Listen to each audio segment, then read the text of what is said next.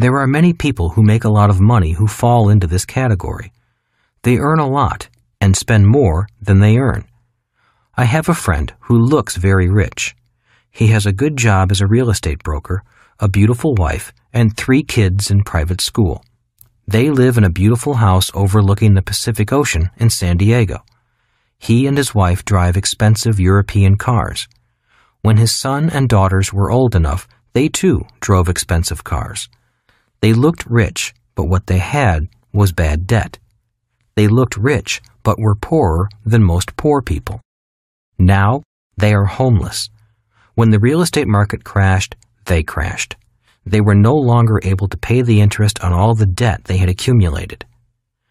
When we were younger, this same friend made a lot of money. Unfortunately, it was his low financial intelligence level, 0, that caused him to be a 0 over the long run. In fact, he is so deeply in debt that he is really a sub-zero investor. Like many people, everything he buys loses value or costs him money. Nothing he buys makes him richer. 2. The savers are losers level. Many people believe it is smart to save money. The problem is that today money is no longer money. Today people are saving counterfeit dollars, money that can be created at the speed of light. In 1971, President Nixon took the U.S. dollar off the gold standard and money became debt. The primary reason why prices have risen since 1971 is simply because the United States now has the power to print money to pay its bills. Today, savers are the biggest losers. Since 1971, the U.S. dollar has lost 95% of its value when compared to gold. It will not take another 40 years to lose its remaining 5%. Remember, in 1971, gold was $35 an ounce. 40 years later, gold was $1,400 an ounce. That is a massive loss of purchasing power for the dollar. The problem grows worse as the U.S. national debt escalates into the trillions of dollars and the U.S. continues to print more counterfeit money. As the Federal Reserve Bank and central banks throughout the world print trillions of dollars at high speed, every printed dollar means higher taxes and more inflation. In spite of this fact, millions of people continue to believe saving money is smart. It used to be smart when money was money. The biggest market in the world is the bond market. Bond is another word for savings. There are many different types of bonds for different types of savers. There are U.S. Treasury bonds, corporate bonds, municipal bonds, and junk bonds. For years, it was assumed that U.S. government bonds and government municipal bonds were safe. Then the financial crisis of 2007 began. As many of you know, the crisis was caused by mortgage bonds such as mortgage-backed securities, or MBS, also known as derivatives. Millions of these mortgage bonds were made up of subprime mortgages, which were loans to subprime or high-risk borrowers. You may recall that some of those borrowers had no income and no job. Yet they were buying homes they could never pay for. The Wall Street bankers took these subprime loans and packaged them into bonds, magically got this subprime bond labeled as prime, and sold them to institutions, banks, governments, and individual investors. To me, this is fraud, but that is the banking system. Once the subprime borrower could no longer pay the interest on their mortgages, these MBS bonds began blowing up all over the world. Interestingly, it was Warren Buffett's firm, Moody's, that blessed these subprime mortgages as AAA prime debt, the highest rating for bonds.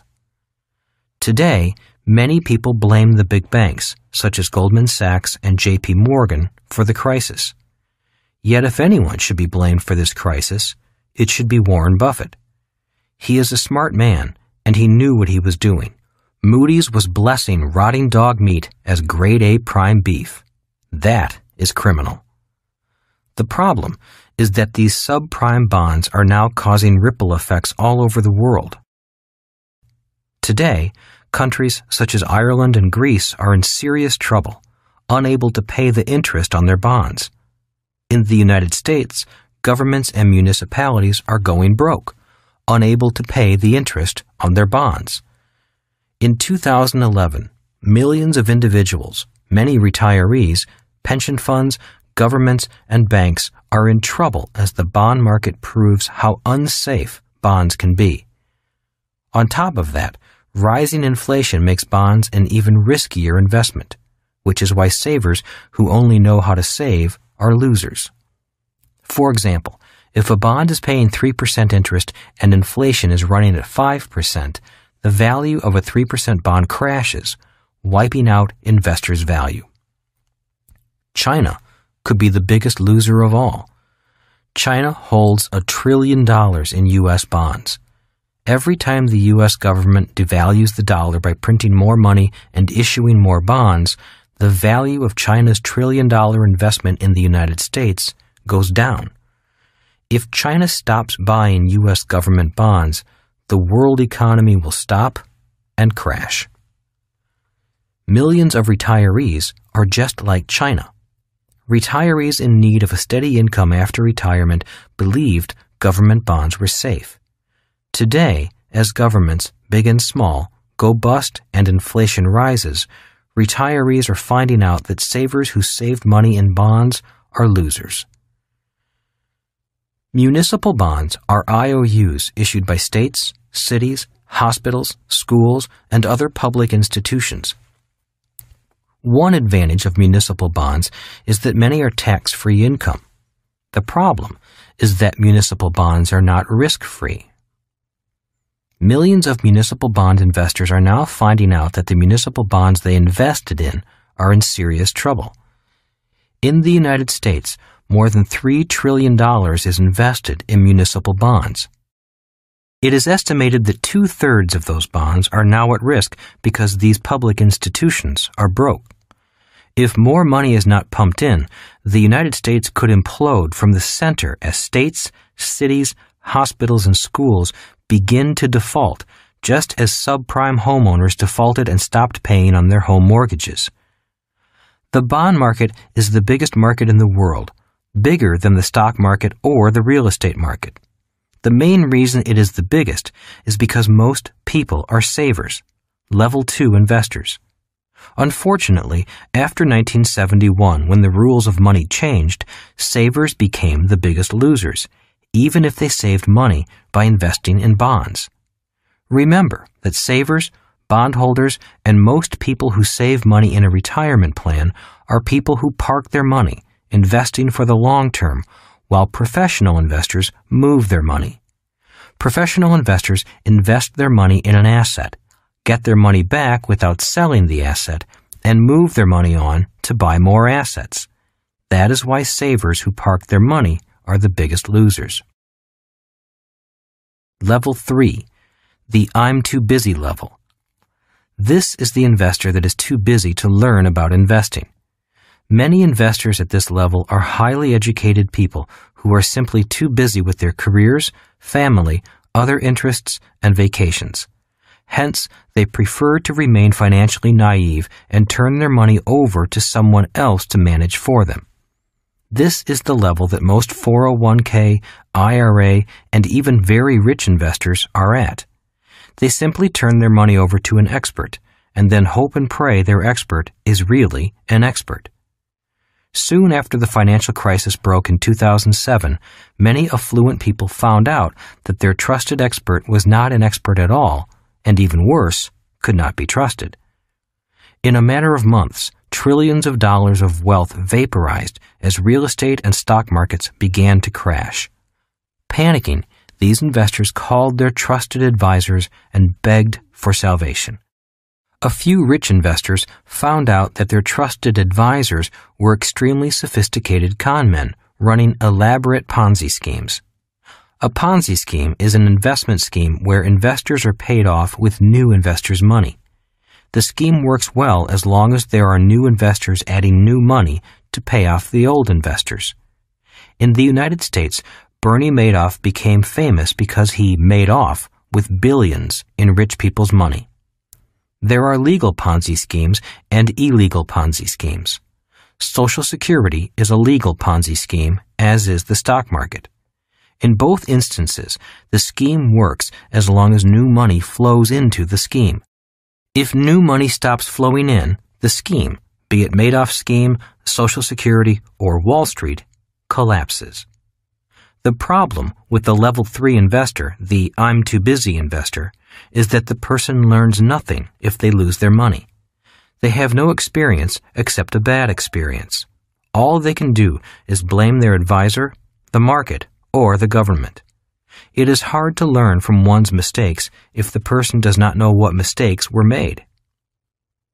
Level 4, the I'm a professional level. This is the do-it-yourself investor in the S quadrant. Many retirees become level 4 investors once their working days are over. This investor may buy and sell a few stocks, often from a discount broker. After all, why should they pay a stockbroker's higher commission when they can do their own research and make their own decisions? If they invest in real estate, the do-it-yourselfer will find, fix, and manage their own properties. And if the person is a gold bug, they will buy and store their own gold and silver. In most cases, the do-it-yourselfer has very little, if any, formal financial education. After all, if they can do it themselves, why should they learn anything? If they do attend a course or two, it is often in a narrow subject area. For example, if they like stock trading, they will focus only on stock trading. The same is true for the small real estate investor. At the age of 9, when Rich Dad began my financial education with the game of Monopoly, he wanted me to have a bigger picture of the world of investing. The following are some of the basic big-picture asset classes he wanted me to spend my life learning: business, real estate, paper assets, commodities. As more people realize the need to invest, millions of them will become small level 4 investors in all 4 categories. After the 2007 market crash, millions of people have become entrepreneurs starting small businesses, and many are investing in real estate while prices are low. Most, however, are trying their hand at stock trading and stock picking. As the dollar declines in value, millions of people are beginning to save gold and silver instead of dollars. Obviously, those who also invest in their ongoing financial education, taking classes regularly and hiring a coach to enhance their performance, will outpace those who just do it on their own. With a sound financial education, a few of the level 4 investors will climb to the next level, the level 5 investor, the capitalist. Level 5, the capitalist level. This is the richest people in the world level. The level 5 investor, a capitalist, is a business owner from the B quadrant investing in the I quadrant. As stated earlier, the level 4 investor is the do-it-yourselfer from the S quadrant investing in the I quadrant. The following are a few examples of the differences between a level 4 investor and a level 5 capitalist investor. 1. The S quadrant investor generally uses his or her own money to invest. The B quadrant investor generally uses OPM, other people's money, to invest. This difference is one of the major differences between the level 4 and level 5 investor. 2. The S quadrant investor is often a solo investor. The S also stands for smartest. The B quadrant investor invests with a team. B quadrant investors do not have to be the smartest. They just have to have the smartest team. Most people know that 2 minds are better than 1, yet many S quadrant investors believe they are the smartest people in the world. 3. The S quadrant investor earns less than the B quadrant investor. 4. The S quadrant investor often pays higher taxes than the B quadrant investor. 5. The S quadrant also stands for selfish. The more selfish they are, the more money they make. The B quadrant investor must be generous. The more generous they are, the more money they make. 6. It is difficult to raise money as an S quadrant investor. It is easy for a B quadrant investor to raise capital. Once a person knows how to build a business in the B quadrant, success attracts money. It becomes easy to raise money in the I quadrant if you are successful in the B quadrant. That is the big if. The ease of raising capital is one of the biggest differences between being successful in the S quadrant versus being successful in the B quadrant. Once a person is successful in the B quadrant, life is easy. The challenge is becoming successful. The problem with success in the S quadrant is that raising capital is always difficult. For example, it is easy to take a B quadrant business public via selling shares of the business on the stock market. The story of Facebook is a modern example of how easy it is to raise capital for a B quadrant business. If Facebook had remained just a small web consulting firm, it would have been very difficult to raise investor capital. Another example is McDonald's. If McDonald's had remained just a single hamburger store, an S quadrant operation, no one would have invested in it. Once McDonald's began expanding into the B quadrant via a franchise system and was listed on the stock exchange, money poured in. The reason a business sells shares is because the more they share, the richer the entrepreneur becomes. An S quadrant business has a tough time selling shares because the business is too small to share. In real estate, the same is true. When I was a small real estate investor investing in single-family homes, condos, and small 4 to 30 unit apartment buildings, it was difficult getting loans. The moment Kim and I began investing in apartment buildings with over 100 units, banks were more than willing to lend us much more money. The reason? On 100-unit plus properties priced in the millions, banks do not finance the investor. They finance the investment. In other words, on properties with over 100 units, banks look more closely at the investment than the investor. On top of that, bankers would rather lend $10 million than $10,000 since it takes just as much time to lend thousands as it does millions. Remember, bankers love debtors because debtors make the bank rich. Once bankers are satisfied with our ability to own and manage large apartment houses profitably, banks often line up to offer us money, even during a crisis. So the question is, who do level 5 investors get their money from? The answer is, they get their money from level 2 and level 3 investors who save their money in banks and pension plans. Starting with nothing. The reason I started this book with the story of Kim and me being homeless is to let listeners know that not having any money is not an excuse for not growing smarter, thinking bigger, and becoming richer. For most of my life, I have never had enough money. If I had let not having money be an excuse, I would never have become a capitalist. This is important because a true capitalist never has money. That is why they must know how to raise capital and use other people's money to make a lot of money for a lot of people. How to become a capitalist. My mom and dad wanted me to be successful in the E and S quadrants.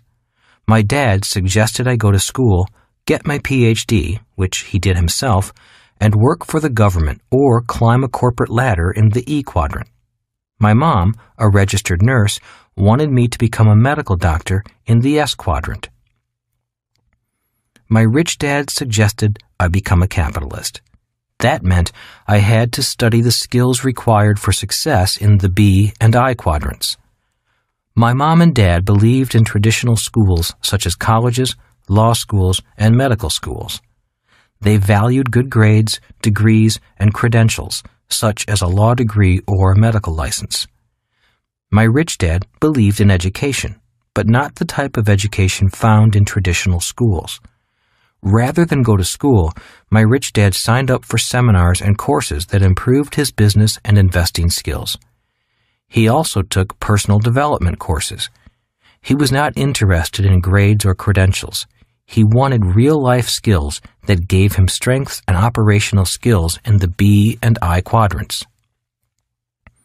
When I was in high school, my rich dad often flew to Honolulu to attend seminars on entrepreneurship and investing.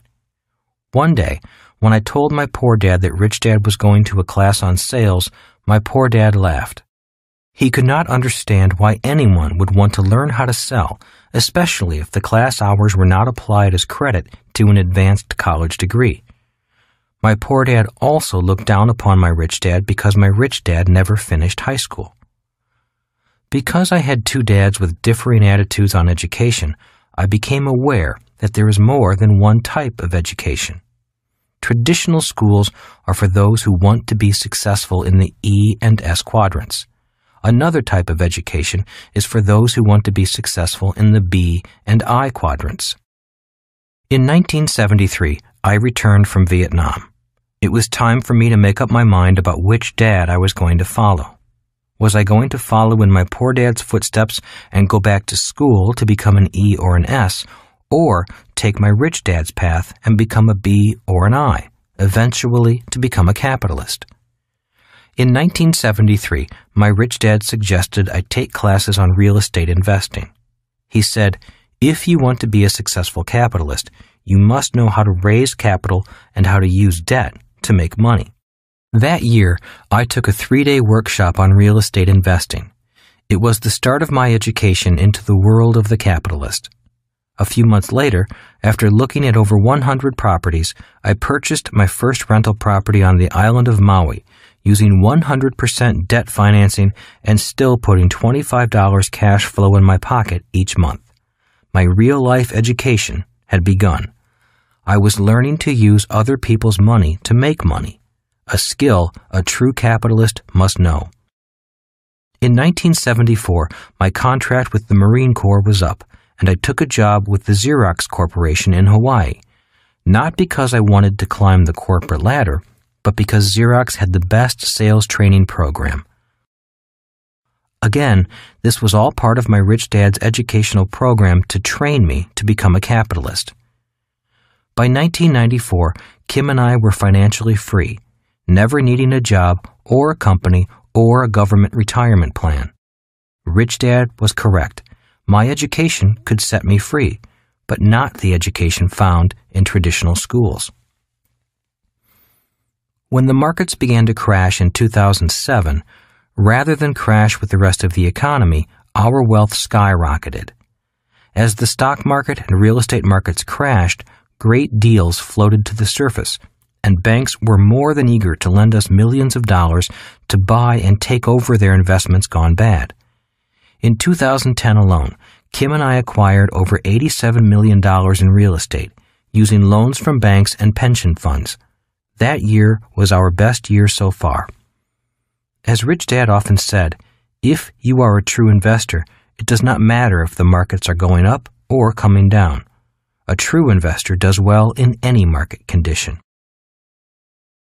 Where are you? Take a moment and assess where you are today. Are you at investor level 1? If there is nothing in your asset column with no income coming in from your investments and you have too many liabilities, then you are starting at the bottom level, ground zero. If you are deeply in bad debt, your best investment might be to get out of debt.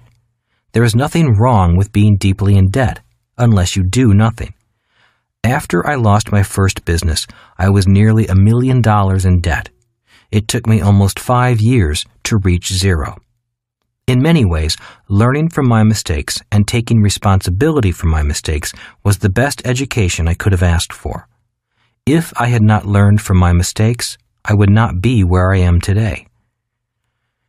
Kim and I put together a simple program and workbook, How We Got Out of Bad Debt, explaining the process we used to get out of hundreds of thousands of dollars of bad debt. It is a simple, almost painless process. All it takes is some discipline and a willingness to learn. Are you at investor level 2? If you are a saver, be very careful, especially if you are saving money in a bank or in a retirement plan. In general, savers are losers. Saving is often a strategy for people who do not want to learn anything. You see, it takes no financial intelligence to save. You can train a monkey to save money. The risk in saving is that you learn little. And if your savings are wiped out, either by market decline or devaluation of the money supply, you wind up without money and without education. Remember that the US dollar has lost 95% of its value since 1971. It will not take long to lose the rest of its value. As stated before, a person can even lose money saving gold if they buy gold at the wrong price. I suggest taking a few courses on investing, either in stocks or real estate, and see if anything interests you. If nothing interests you, then keep saving. Remember that the bond market is the biggest market in the world simply because most people and businesses are savers, not investors. This may sound strange to savers, but the bond market and banks need borrowers. Are you at investor level 3? This level is similar to level 2, except that this level invests in riskier instruments such as stocks, bonds, mutual funds, insurance, and exchange-traded funds. Again, the risk with this level is that if everything is lost, the investor loses everything and learns nothing. If you are ready to move out of level 3 by investing in your financial education and taking control of your money, then level 4 is a good level for you. Are you at investor level 4? If you are here as a professional investor, congratulations. Very few people invest the time to learn and manage their own money. The key to success at level 4 is lifelong learning, great teachers, great coaches, and like-minded friends. Level 4 investors take control of their lives, knowing that their mistakes are their opportunities to learn and to grow. The fear of investing does not frighten them. It challenges them. Are you at investor level 5? To me, being a capitalist investor at level 5 is like being on top of the world. Literally, the world is your oyster. The world has no borders. In this world of high-speed technology, it is easier than ever to be a capitalist in a world of plenty. If you are at this level, keep learning and keep giving. Remember that true capitalists are generous because a B quadrant capitalist knows you must give more to receive more. It's your choice. One great thing about freedom is the freedom to choose to live the life you want to live. In 1973, at the age of 26, I knew I did not want to live my life the way my parents chose to live. I did not want to be living below my means, living paycheck to paycheck, trying to make ends meet. To me, this was not living. It may have been good for them, but I knew in my heart that it was not right for me. I also knew that going back to school for advanced degrees was not for me. I knew school did not make people rich because I grew up in a family of advanced degrees. Most of my uncles and aunts had master's degrees, and a few had their doctorates. I did not want to climb a corporate ladder in the E quadrant either, nor did I want to be a very special specialist in the S quadrant. So I took the path less traveled and decided to become an entrepreneur and professional investor. I wanted the freedom to travel the world, do business, and invest. It was my choice. I do not recommend that path for everyone, but I do recommend that a person choose. That is what freedom is, the power to choose. I encourage you to look at the 5 levels of investors and make your choice. Each level has its pros and cons, its advantages and disadvantages. Each level has a price greater than money. If you choose level 1, 2, or 3, there are many other people and organizations qualified to support your investment life at those levels. In 1997, Kim and I created the Rich Dad Company to provide educational games, programs, and coaches for those individuals who seek to be level 4 and level 5 investors. A final word on investing. In the world of money, you will often see the term ROI, return on investment. Depending upon whom you talk to, ROI will vary.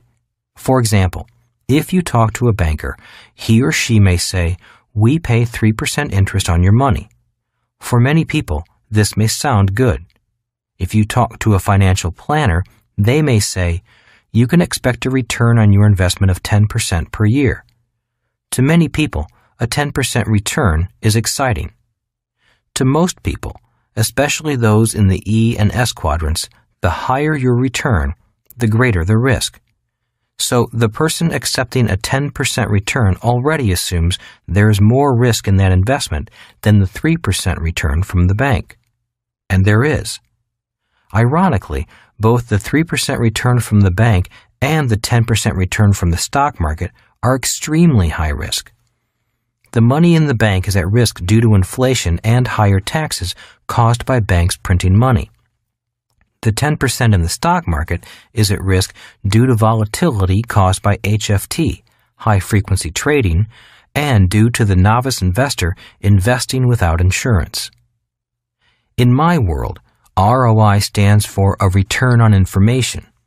This means that the more information I have, the higher my returns, and the lower my risk. I caution you, because what I am about to say may sound insane or too good to be true. Yet I assure you, it is true. In my world, the world of a level 4 and level 5 investor, an infinite return is expected, and with low risk. An infinite return means money for nothing. In other words, investors receive income without having any of their own money in the investment. In the earlier section, I wrote that I took a real estate course in 1973. After looking at over 100 investments, I purchased a condo on Maui using 100% financing, which means I used none of my own money. I put $25 each month into my pocket. That $25 was an infinite return on my investment, since I had zero invested. And I quote from that section, "My real-life education had begun. I was learning to use other people's money to make money, a skill a true capitalist must know." I know $25 a month is not a lot of money, yet it was not the money that was important to me. It was learning a way of thinking, a way of processing information and producing a result. One of the reasons that I have so much money today is simply because I was educated and trained to think differently. If you have read Rich Dad, Poor Dad, you may recall that the title of the first chapter is "The Rich Don't Work for Money." One of the reasons why those in the E and S quadrants have problems with that statement is because most went to school to learn to work for money. They did not go to school to learn how to have other people's money work for them. When Kim and I started the Rich Dad Company, we borrowed $250,000 from investors. We paid the money back once the company was up and running. Today, the business has returned multi-millions of dollars, not only to Kim and me, but to companies and individuals associated with Rich Dad. As I said, capitalists are generous. My point is that the moment a person knows how to make money out of nothing, or with other people's money or a bank's money, they enter a different world. It's a world almost exactly opposite from the E and S quadrants' world of hard work, high taxes, and low returns on investment. The reason most people believe saving is smart and a 10% return in the stock market is worth it is simply due to a lack of financial education. Your best ROI is not a return on your investment, but a return on your information. This is why a financial education is essential, especially for the uncertainty of the world ahead. Remember this about the word education. Education gives us the power to turn information into meaning. In the information age, we are drenched with financial information. Yet without financial education, we cannot turn information into useful meaning for our lives. In closing, I say the I quadrant is the most important quadrant for your future. No matter what you do for a living, how well you do in the I quadrant will determine your future. In other words, even if you make very little money in the E or S quadrant, financial education in the I quadrant is your ticket to freedom and financial security. For example, my sister is a Buddhist nun. She earns nearly zero in the S quadrant. Yet she attends our investment courses and has steadily been increasing her financial education. Today, her future is bright because she stopped saving money in the bank and buying mutual funds and began investing in real estate and silver.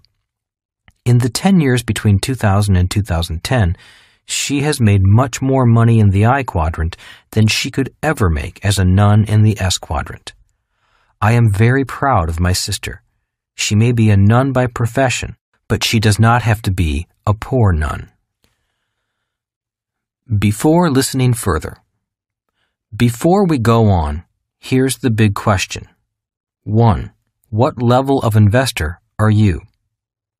If you are truly sincere about getting wealthy quickly, review the 5 levels.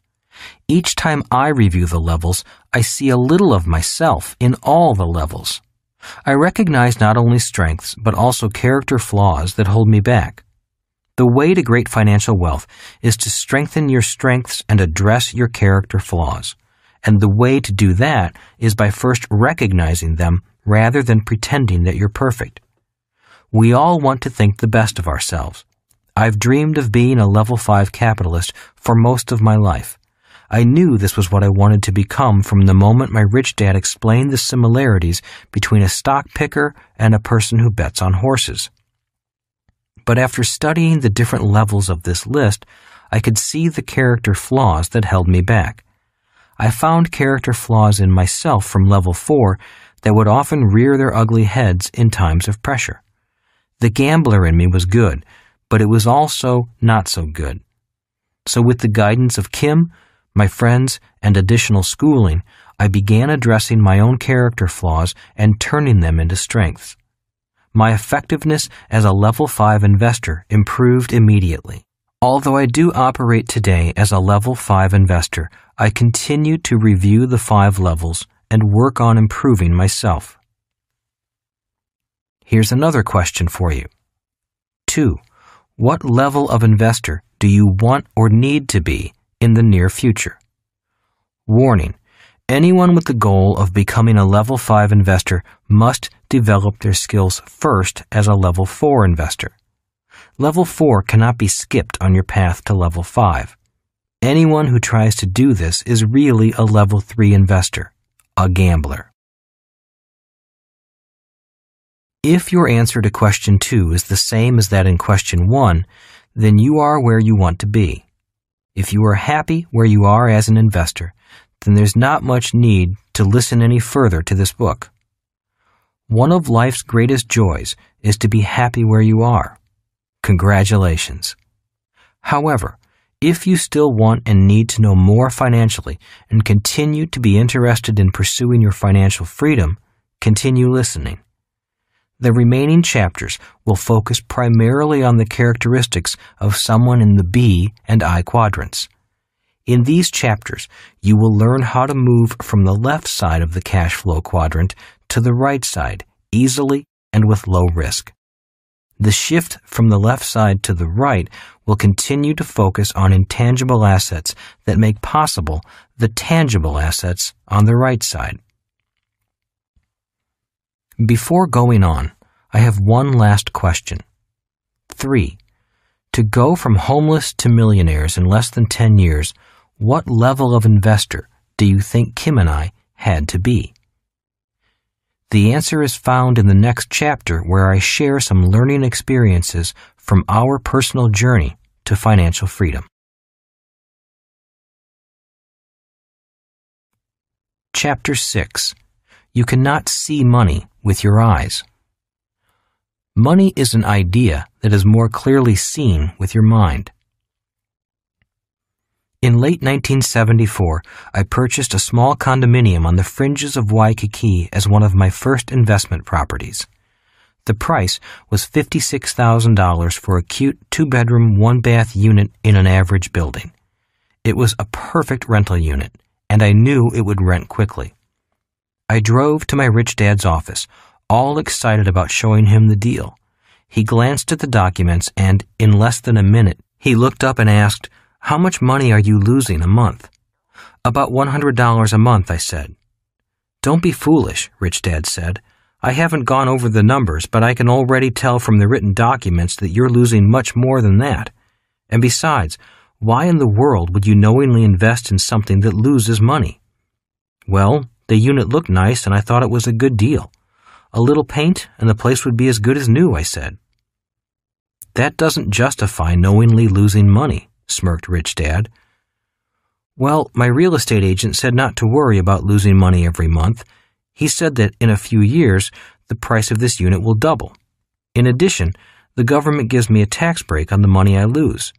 Besides, it was such a good deal that I was afraid someone else would buy it if I didn't." Rich Dad stood and closed his office door.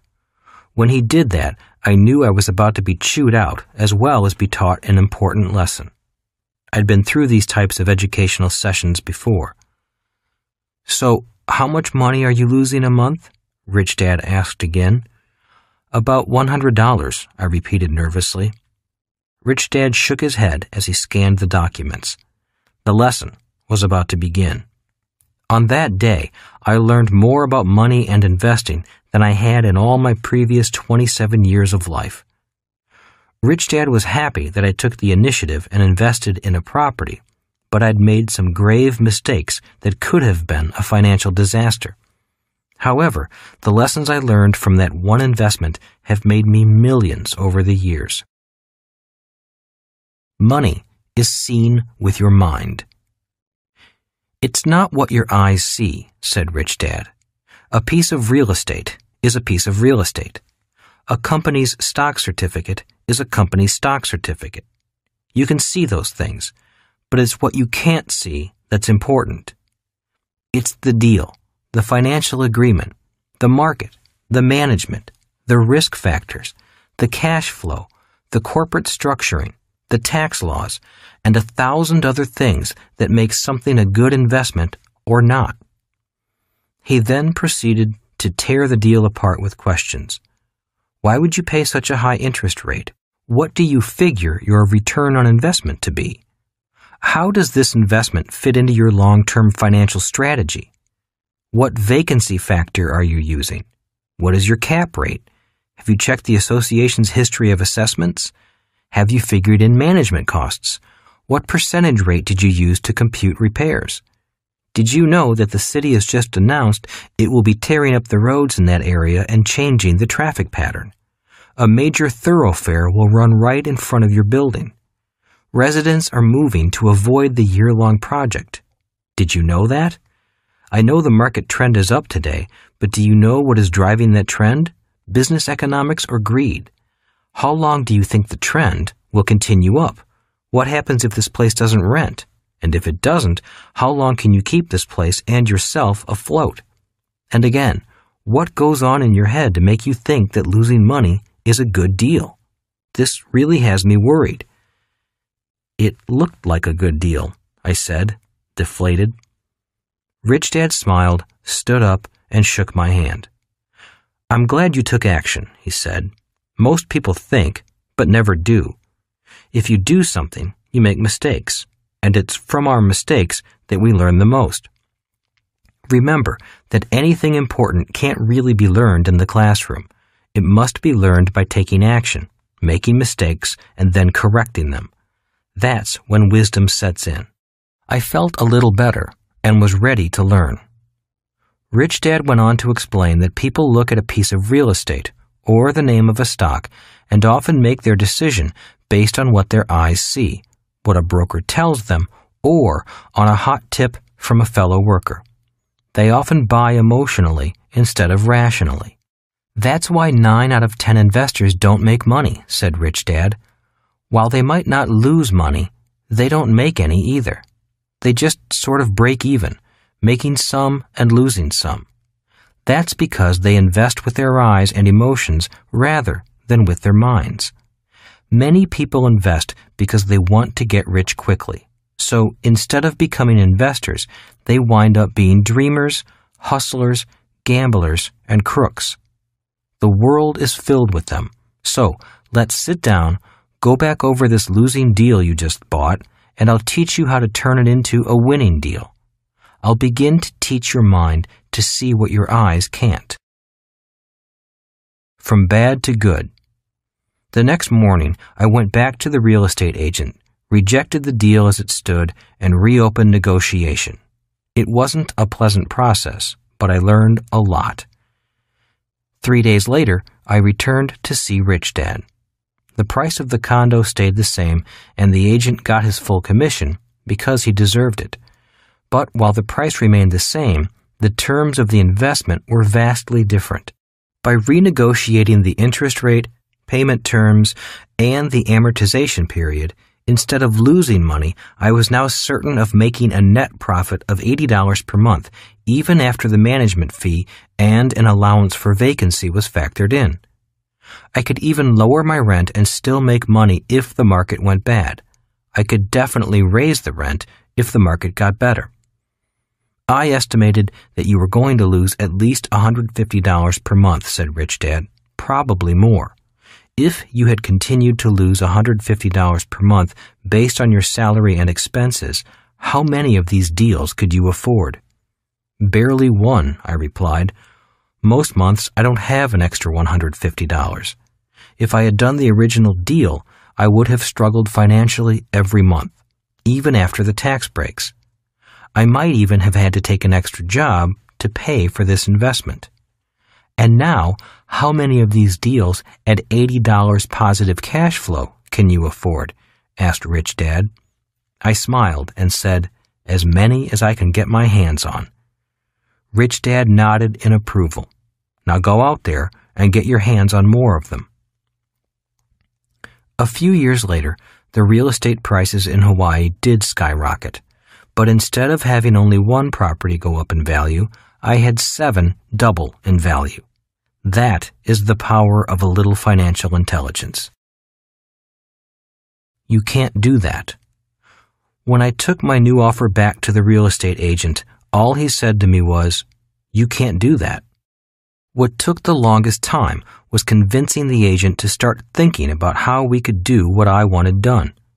In any event, there were many lessons I learned from this one investment, and one of those lessons was to realize that when someone says to you, "You can't do that," they may have one finger pointing forward at you, but 3 fingers are pointing backward at them.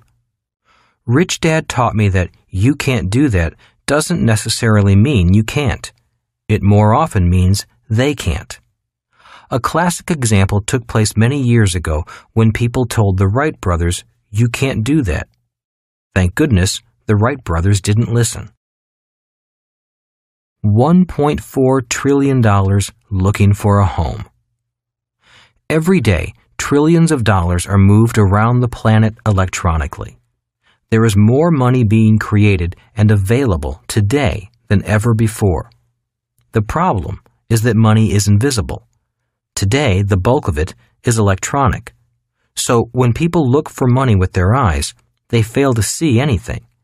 Most people struggle to live paycheck to paycheck, and yet $1.4 trillion flies around the world every day looking for someone who wants it. It's looking for someone who knows how to take care of it, nurture it, and grow it. If you know how to take care of money, money will flock to you and be thrown at you. People will beg you to take it. But if you don't know how to care for money, money will stay away from you. Remember Rich Dad's definition of financial intelligence. It's not how much money you make, but how much money you keep, how hard it works for you, and how many generations you keep it for. The blind leading the blind. The average person is 95% eyes and only 5% mind when they invest, said Rich Dad. If you want to become a professional in the B and I quadrants, you need to train your eyes to be only 5% and train your mind to see the other 95%. Rich Dad went on to explain that people who train their minds to see money have tremendous power over people who don't. He was adamant about whom I took financial advice from. The reason most people struggle financially is because they take advice from people who are also mentally blind to money. It's the classic tale of the blind leading the blind. If you want money to come to you, you must know how to take care of it. If money isn't first in your head, it won't stick to your hands. If it doesn't stick to your hands, then money, and people with money, will stay away from you. Train your brain to see money. So, what is the first step in training your brain to see money? The answer is easy. It's financial literacy. It begins with the ability to understand the words and the number systems of capitalism. If you don't understand the words or the numbers, you might as well be speaking a foreign language. And in many cases, each quadrant represents a foreign language. If you look at the cash flow quadrant, each quadrant is like a different country. They don't all use the same words, and if you don't understand the words, you won't understand the numbers. For example, if a medical doctor says your systolic is 120 and your diastolic is 80, is that good or bad? Is that all you need to know for your health? The answer is obviously no, but it's a start. It's like asking, my stock's PE is 12 and my apartment's cap rate is 12. Is this all I need to know for my wealth? Again, the answer is no, but it's a start. At least we are beginning to speak the same words and use the same numbers. And that is the beginning of financial literacy, which is the basis of financial intelligence. It starts with knowing the words and numbers. The doctor is speaking from the S quadrant, and the investor is speaking with the words and numbers of the I quadrant. They might as well be speaking different languages. I disagree when someone says to me it takes money to make money. In my opinion, the ability to make money with money begins with understanding the words and the numbers. As my rich dad always said, if money is not first in your head, it won't stick to your hands. Know what real risk is. The second step in training your brain to see money is to learn to recognize what real risk is. When people say to me that investing is risky, I simply say, investing is not risky. Being uneducated is risky. Investing is much like flying. If you've been to flight school and spent a number of years gaining experience, then flying is fun and exciting. But if you've never been to flight school, I'd leave the flying to someone else. Bad advice is risky. Rich Dad firmly believed that any financial advice was better than no financial advice. He was a man with an open mind. He was courteous and listened to many people, but he relied ultimately on his own financial intelligence to make his decisions. If you don't know anything, then any advice is better than no advice. But if you can't tell the difference between bad advice and good advice, then that is risky. Rich Dad firmly believed that most people struggle financially because they operate on financial information handed down from parent to child, and most people don't come from financially sound families. He often said, bad financial advice is risky, and most of the bad advice is handed out at home, not from what is said, but from what is done. Children learn by example more than words.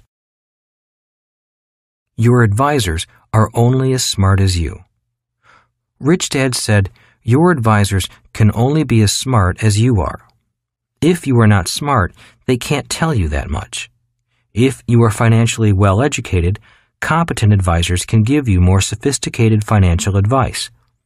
If you are financially naive, they must by law offer you only safe and secure financial strategies.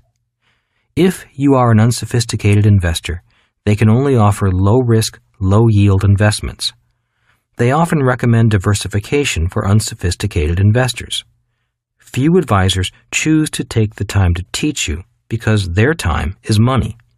So, if you will take it upon yourself to become financially educated and manage your money well, then a competent advisor can inform you about investments and strategies that few will ever see.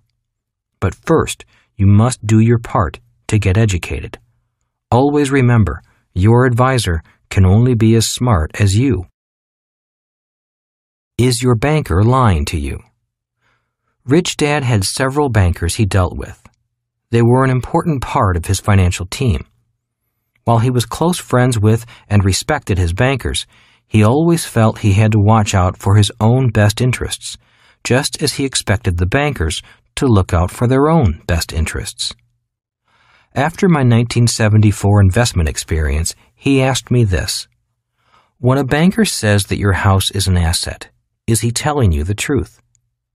Since most people are not financially literate and don't know the game of money, they often mistake the opinion and advice of people they tend to trust. If you are not financially literate, then you need to trust someone you hope is. Many people invest or manage their money based on someone else's recommendations more than their own, and that is risky. They're not lying, they're just not telling you the whole truth. The fact is that when a banker says your house is an asset, they're not really lying to you. They're just not telling you the whole truth. While your house is an asset, they simply don't say whose asset it is. If you read financial statements, it's easy to see that your house is not your asset. It is the bank's asset. Remember my Rich Dad's definitions of an asset and a liability from Rich Dad, Poor Dad. An asset puts money in my pocket. A liability takes money out of my pocket. People on the left side don't really need to know the difference.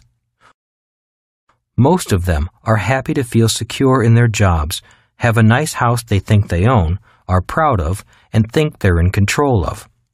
Nobody will take it away from them as long as they make those payments. But people on the right side need to know the difference. Being financially literate and financially intelligent means being able to understand the big picture of money. Financially astute people know that a mortgage doesn't show up as an asset, but as a liability on your balance sheet. Your mortgage actually shows up as an asset on a balance sheet across town. It shows up as an asset on the bank's balance sheet. Anyone who has taken accounting knows that a balance sheet must balance. But where does it balance? It doesn't really balance on your balance sheet. If you look at the bank's balance sheet, now it balances. Now it makes sense. That is B&I accounting. But this is not the way it's taught in basic accounting. In accounting, you'd show the value of your home as an asset and the mortgage as a liability. Also, an important point to note is that the value of your home is an opinion that fluctuates with the market, while your mortgage is a definite liability not affected by the market. For B&I, the value of your home is not considered an asset because it does not generate cash flow. What happens if you pay off your mortgage? Many people ask me, what happens if I pay off my mortgage? Is my house an asset then? And my reply is, in most cases, the answer is still no. It's still a liability. There are several reasons why this is true. One is maintenance and general upkeep. Property is like a car. Even if you own it free and clear, it still costs money to operate, and once things start to break, everything begins to break. In most cases, people pay for repairs on their house and their car with after-tax dollars. A person in the B and I quadrants only includes property as an asset if it generates income through positive cash flow. But the main reason a house, even without a mortgage, is still a liability is because you still don't own it. The government still taxes you even if you own it. Just stop paying your property taxes and you'll find out who really owns your property. That is where tax lien certificates come from, which I wrote about in Rich Dad, Poor Dad. Tax lien certificates are an excellent way to receive up to 16% interest on your money. If homeowners don't pay their property taxes, the government charges them interest on the taxes owed, at rates from 10% to 50%. Talk about being taken to the cleaners. If you don't pay the property taxes and someone like me pays them for you, then in many states you owe me the taxes plus the interest.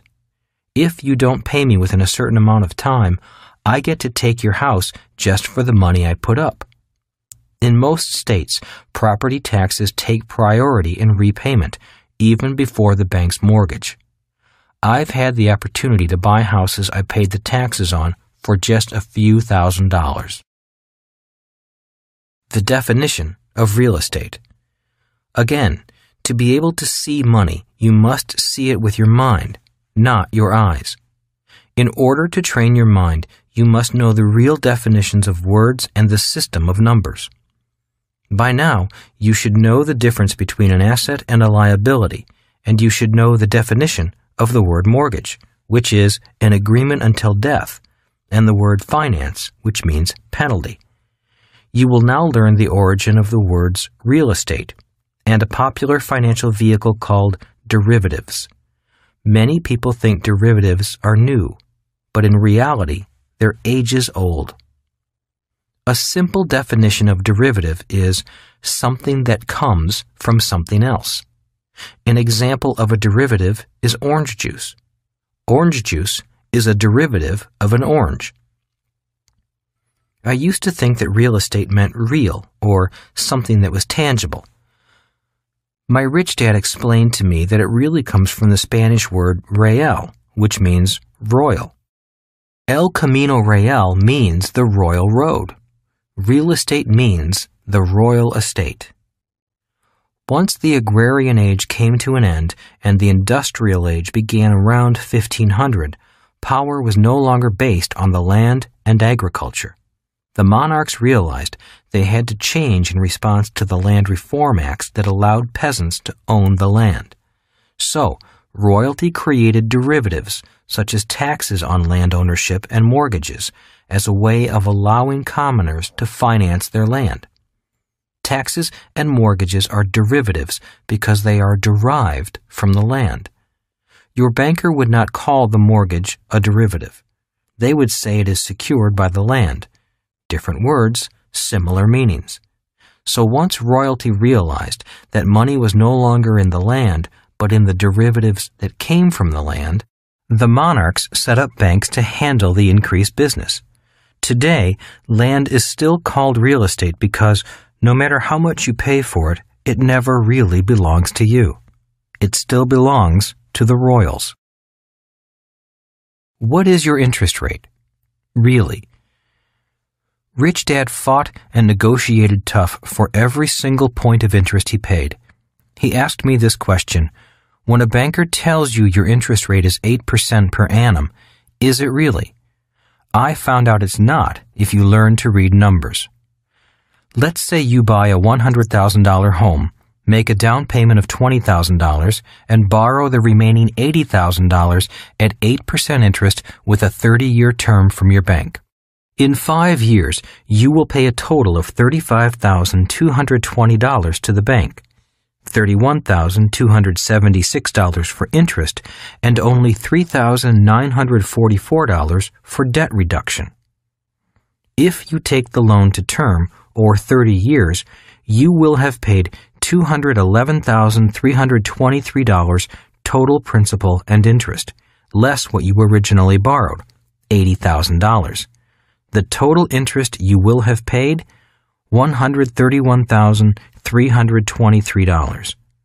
By the way, that $211,323 doesn't include property taxes and insurance on the loan.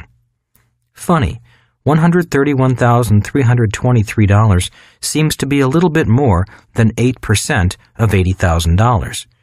It's more like 160% in interest over 30 years. As I said, they're not lying. They're just not telling the whole truth. And if you can't read numbers, you'd really never know. And if you're happy with your house, you'll never really care. But of course, the industry knows that in a few years, you're going to want a new house, a bigger house, a smaller house, a vacation house, or a refinance on your mortgage. They know it, and, in fact, they count on it. Industry average. In the banking industry, a 7-year average is used as the life expectancy for a mortgage. That means banks expect the average person to buy a new house or refinance every 7 years. And that means, in this example, they expect to get their original $80,000 back every 7 years, plus $43,291 in interest. And that's why it is called a mortgage, which comes from the French word mortier, or agreement until death. The reality is that most people will continue to work hard, get pay raises, and buy new houses with new mortgages. On top of that, the government gives a tax break to encourage taxpayers to buy more expensive houses, which means higher property taxes for the government. Every time I watch television, I see commercials where handsome athletes smile and tell you to take all your credit card debt and roll it into a bill consolidation loan. That way, you can pay off those credit cards and carry a new loan at a lower interest rate. They tell you why it's financially intelligent to do this. A bill consolidation loan is a smart move on your part because the government gives you a tax deduction for the interest payments you make on your home mortgage. Viewers, thinking they see the light, run down to their finance company, refinance their home, pay off their credit cards, and feel intelligent. A few weeks later, they're shopping and see a new dress, a new lawnmower, or realize their kid needs a new bicycle, or they need to take a vacation because they're exhausted. They have excellent credit, they pay their bills, their little heart goes pitter-patter, and they say to themselves, "Oh, go on.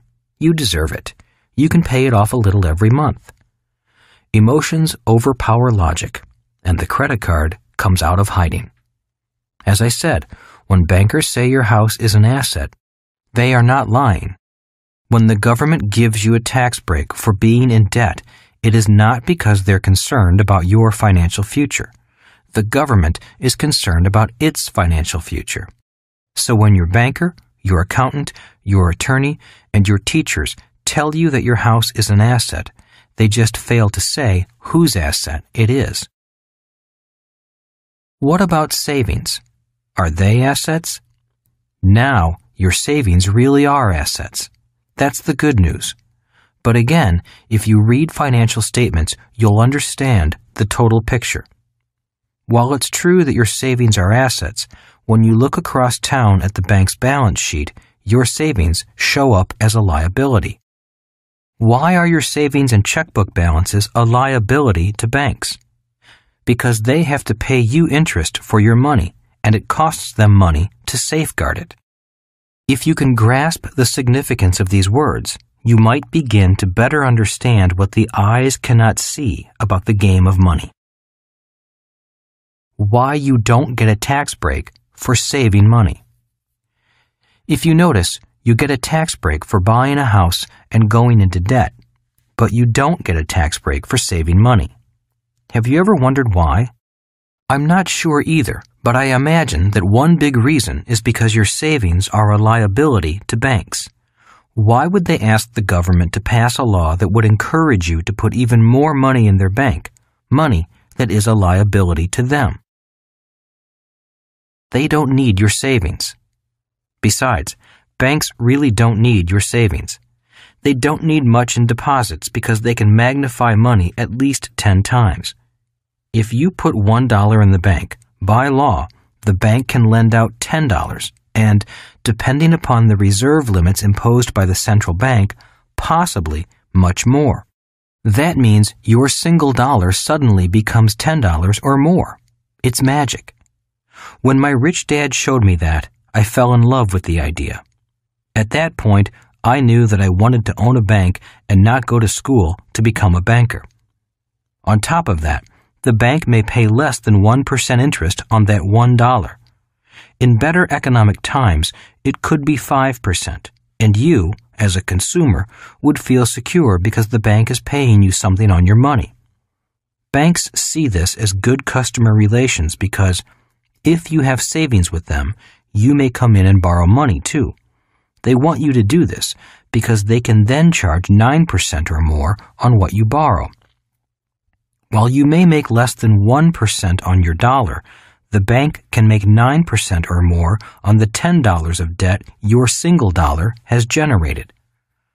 Recently, I received a new credit card offer that advertised 8.9% interest. But since I understood the legal jargon in the fine print, I saw it was really 23%. Needless to say, I took a pass. They get your savings anyway. The other reason they don't offer a tax break for savings is more obvious. If you can read the numbers and see which way the cash is flowing, you'll notice that they'll get your savings anyway. The money you could be saving in your asset column is flowing instead out of your liability column in the form of interest payments on your mortgage. This ends up in the bank's asset column. That's why they don't need the government to give you a tax incentive to save. They'll get your savings anyway in the form of interest payments on debt. Politicians aren't about to mess with the system because the banks, insurance companies, building industry, brokerage houses, and others contribute a lot of money to their campaigns, and the politicians know the name of the game. The name of the game. In 1974, my rich dad was upset because the game was played against me, and I didn't know it. I had bought this investment property and had taken a losing position, yet I'd been led to believe it was a winning position. "I'm glad you entered the game," said Rich Dad, "but because no one has ever told you what the game is, you've just been suckered over to the losing team." Rich Dad then explained the basics of the game. The name of the game of capitalism is who is indebted to whom. Once I knew the game, I could be a better player instead of someone who just had the game run all over them. The more people you are indebted to, the poorer you are. The more people you're indebted to, the poorer you are, said Rich Dad, and the more people you have indebted to you, the wealthier you are. That's the game. As I said, I struggled to keep my mind open, so I stayed silent and let him explain. We're all in debt to someone else. The problems occur when the debt gets out of balance. Unfortunately, the poor people of this world have been run over so hard by the game that they often can't get any deeper into debt. The same is true for poor countries. The world simply takes from the poor, the weak, and the financially uninformed. If you have too much debt, the world takes everything you have, including your time, your work, your home, your life, your confidence, even your dignity, if you let them. I don't make the rules, but I do know the game, and I play it well. I'll explain the game to you if you want to learn to play. Then, after you've mastered the game, you can decide what to do with what you know. Money is debt. Rich Dad went on to explain that even our currency isn't an instrument of equity, but an instrument of debt. Every dollar used to be backed by gold or silver, but is now an IOU guaranteed to be paid by the taxpayers of the issuing country. As long as the rest of the world has confidence in the American taxpayer to work and pay for this IOU called money, the world has confidence in our dollar. If that key element of money, confidence, suddenly disappears, the economy comes down like a house of cards. Take the example of the German Weimar government marks that became utterly worthless just before World War II. As one story goes, an elderly woman was pushing a wheelbarrow full of marks to buy a loaf of bread.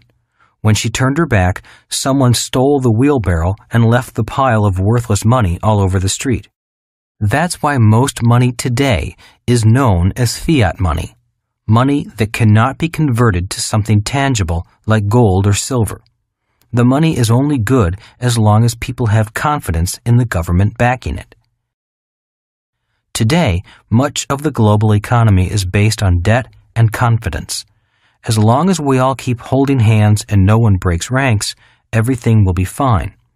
By the way, the word FINE is my acronym for feeling insecure, neurotic, and emotional. Who is indebted to whom? Going back to 1974, when I was learning how to buy that $56,000 condo, my rich dad taught me an important lesson on how to structure deals. Who is indebted to whom is the name of the game, said Rich Dad, and somebody just stuck you with the debt. It's like going to dinner with 10 friends. You go to the restroom, and when you come back, the bill is there, but all 10 friends are gone. If you're going to play the game, then you had better understand it, know the rules, speak the same language, and know with whom you're playing. If you don't, instead of playing the game will be played on you. It's only a game. At first, I got angry at what Rich Dad was saying, but I listened and did my best to understand. Finally, he put it into a context that I could understand. You love playing football, don't you? He asked. I nodded my head. I love the game, I said. Well, money is my game, said Rich Dad. I love the money game. But for many people, money isn't a game, I said. That's correct, said Rich Dad. For most people, it's survival.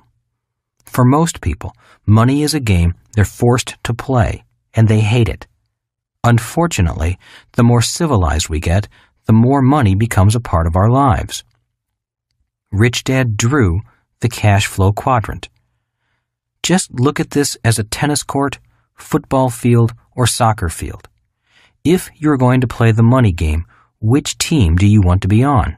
The E's, S's, B's, or I's? Or which side of the court do you want to be on? The right side or the left? I quickly pointed to the right side. If you take on debt and risk, you should be paid. Good, said Rich Dad. That's why you can't go out there to play the game and believe some sales agent when he tells you that to lose $150 a month for 30 years is a good deal because the government will give you a tax break for losing money and he expects the price of real estate to go up. You simply can't play the game with that mindset. While those opinions might come true, that's just not the way the game is played on the right side of the cash flow quadrant. Somebody is telling you to go into debt, take all the risks, and pay for it.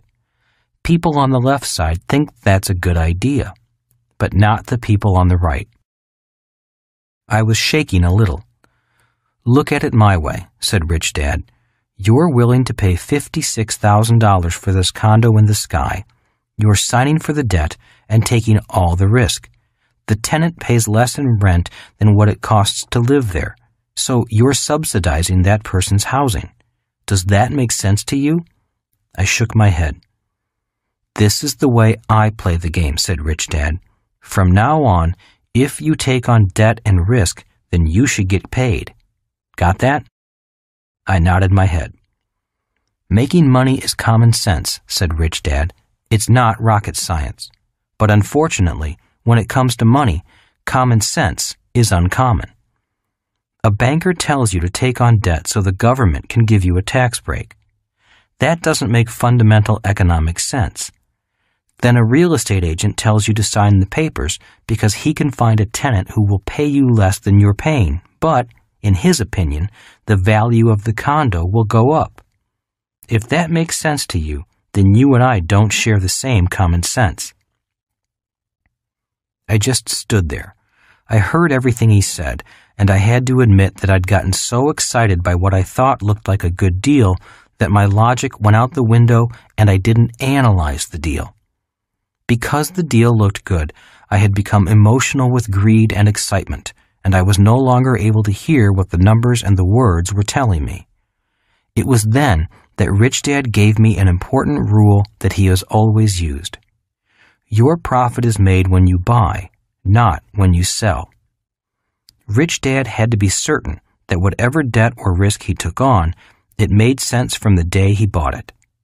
It had to make sense if the economy got worse, and it had to make sense if the economy got better. He never bought on tax tricks or crystal ball forecasts of the future. A deal had to make sound economic sense in good times and in bad. I was beginning to understand the game of money as he saw it. Clearly, the game was to see others become indebted to you, and to be careful to whom you became indebted. Today, I still hear his words. If you take on risk and debt, make sure you get paid for it. Rich Dad had debt, but he was careful when he took it on. If you take on debt personally, make sure it's small. If you take on large debt, make sure someone else is paying for it. He saw the game of money and debt as a game that is played on you, played on me, played on everyone. It's played from business to business, and it's played from country to country. To him, it was only a game. But for most people, money isn't a game. It's survival. And because no one explained the game to them, they still believe bankers who say a house is an asset. The importance of facts versus opinions. Rich Dad continued his lesson. If you want to be successful on the right side, you've got to know the difference between facts and opinions. You can't blindly accept financial advice the way people on the left side do. You must know the numbers. The numbers will tell you the facts. Your financial survival depends upon facts, not some friend or advisor's wordy opinions. I don't understand. What's the big deal about something being a fact or an opinion? Is one better than the other? No, replied Rich Dad. Just know when something is a fact and when something is an opinion. Still puzzled, I stood there with a confused look on my face. What is your family's home worth? Asked Rich Dad. Oh, I know, I replied quickly. My parents are thinking about selling, so they had a real estate agent come in and do an appraisal. They said the house was worth $36,000.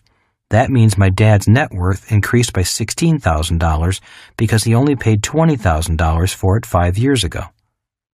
So is the appraisal and your dad's net worth a fact or an opinion? Asked Rich Dad. I thought about it for a while and understood what he was getting at. Both are opinions, aren't they? Rich Dad nodded his head. Very good. Most people struggle financially because they spend their lives using opinions rather than facts when making financial decisions. Opinions such as, your house is an asset. The price of real estate always goes up. Blue chip stocks are your best investment. It takes money to make money. Stocks have always outperformed real estate. You should diversify your portfolio. You have to be dishonest to be rich. Investing is risky. Play it safe. I sat there deep in thought, realizing that most of what I heard about money at home was really people's opinions, not facts. Is gold an asset? Asked Rich Dad, snapping me out of my daydream. Yes, of course, I replied.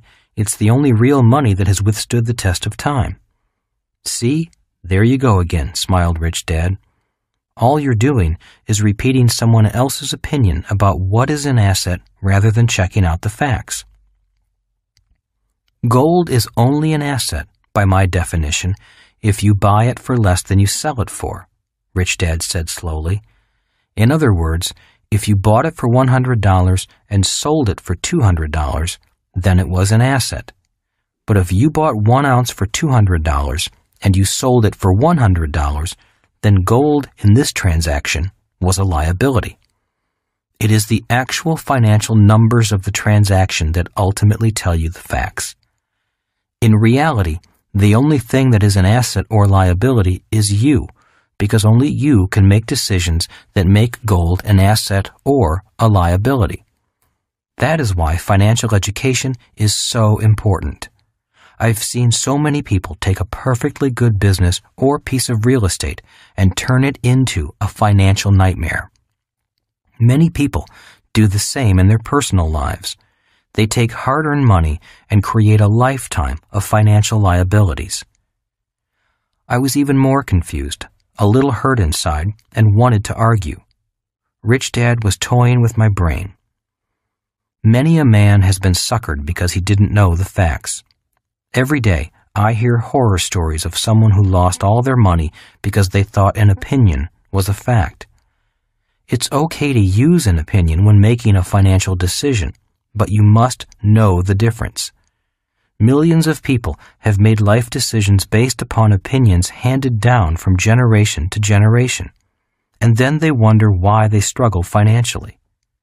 "What kind of opinions?" I asked. Rich Dad chuckled to himself before he answered. "Well, let me give you a few common ones we have all heard.